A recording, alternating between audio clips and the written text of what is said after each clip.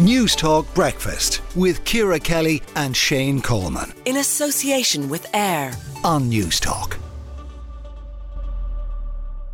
Midleton and East Cork Flood Protection Group are today travelling to Leinster House to hand in a petition. Their secretary, Caroline Leahy, joins us now.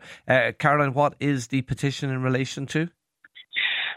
So I suppose, firstly, thank you for taking the time to speak to me this morning. I suppose it covers off a number of topics. The main issue would be that the flood defence plans for Midleton and East Cork are at least another 10 years away.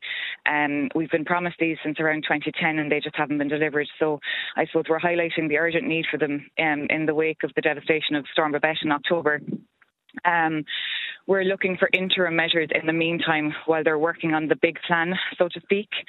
There's a number of things that OPW and council can be doing to protect our homes and businesses, like building embankments, providing flood barriers to homes and businesses that are affected, early warning systems. On top of that, we're trying to highlight the issues around the insurance problems in this country, where people that have submitted claims for flood protection can't get flood cover again on their policies, and that's a big worry for people in our community now at this point. That absolutely, I've no doubt it is. What can the government do about that, though? I mean, you can't force people to give you insurance. No, but I mean, they need to maybe look at underwriting it or bringing in. I mean, I suppose I would say I'm not the lawmaker. I'm just the resident that's been impacted by it. But I mean, it's certainly not an issue in an awful lot of other countries.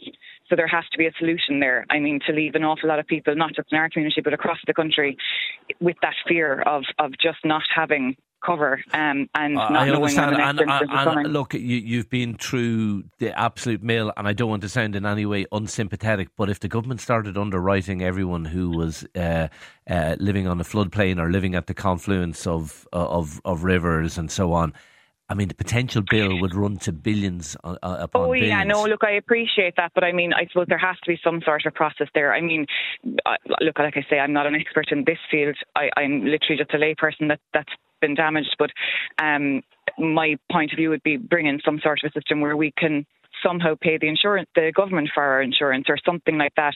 Look at some sort of a system similar to like the MIBI, where where uninsured drivers are covered by the MIBI. I'm not an expert in it. Sure. No, I appreciate that. Yeah. Because it's just not a sustainable situation to have people in. We're also in default for our mortgages. Yeah, without having full home cover. Fair enough. My recollection at the time of those awful floods, and they were absolutely awful for everyone affected, was that the government were promising big payments, big compensation payments. There was initially talk of €10,000, then it rose to €20,000. I think €70,000 was the maximum payment being mentioned. Is that money coming on stream? No, this is another one of our issues that we're highlighting with the petition.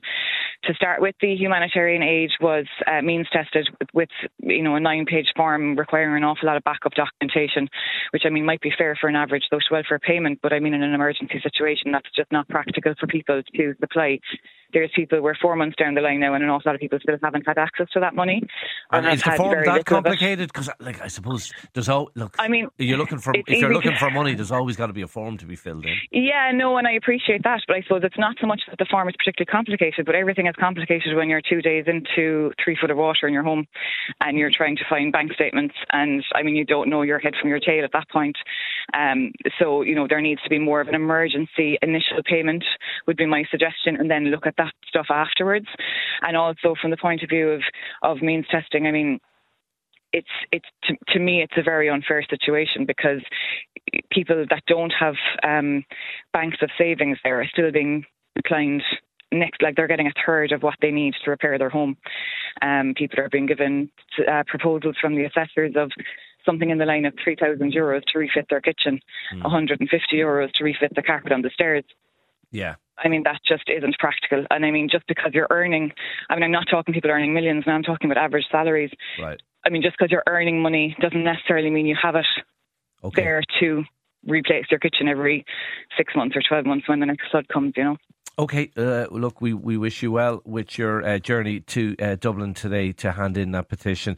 Secretary of the Midleton and East Cork Flood Protection Group, Caroline Leahy, thank you for talking to News Talk Breakfast this morning.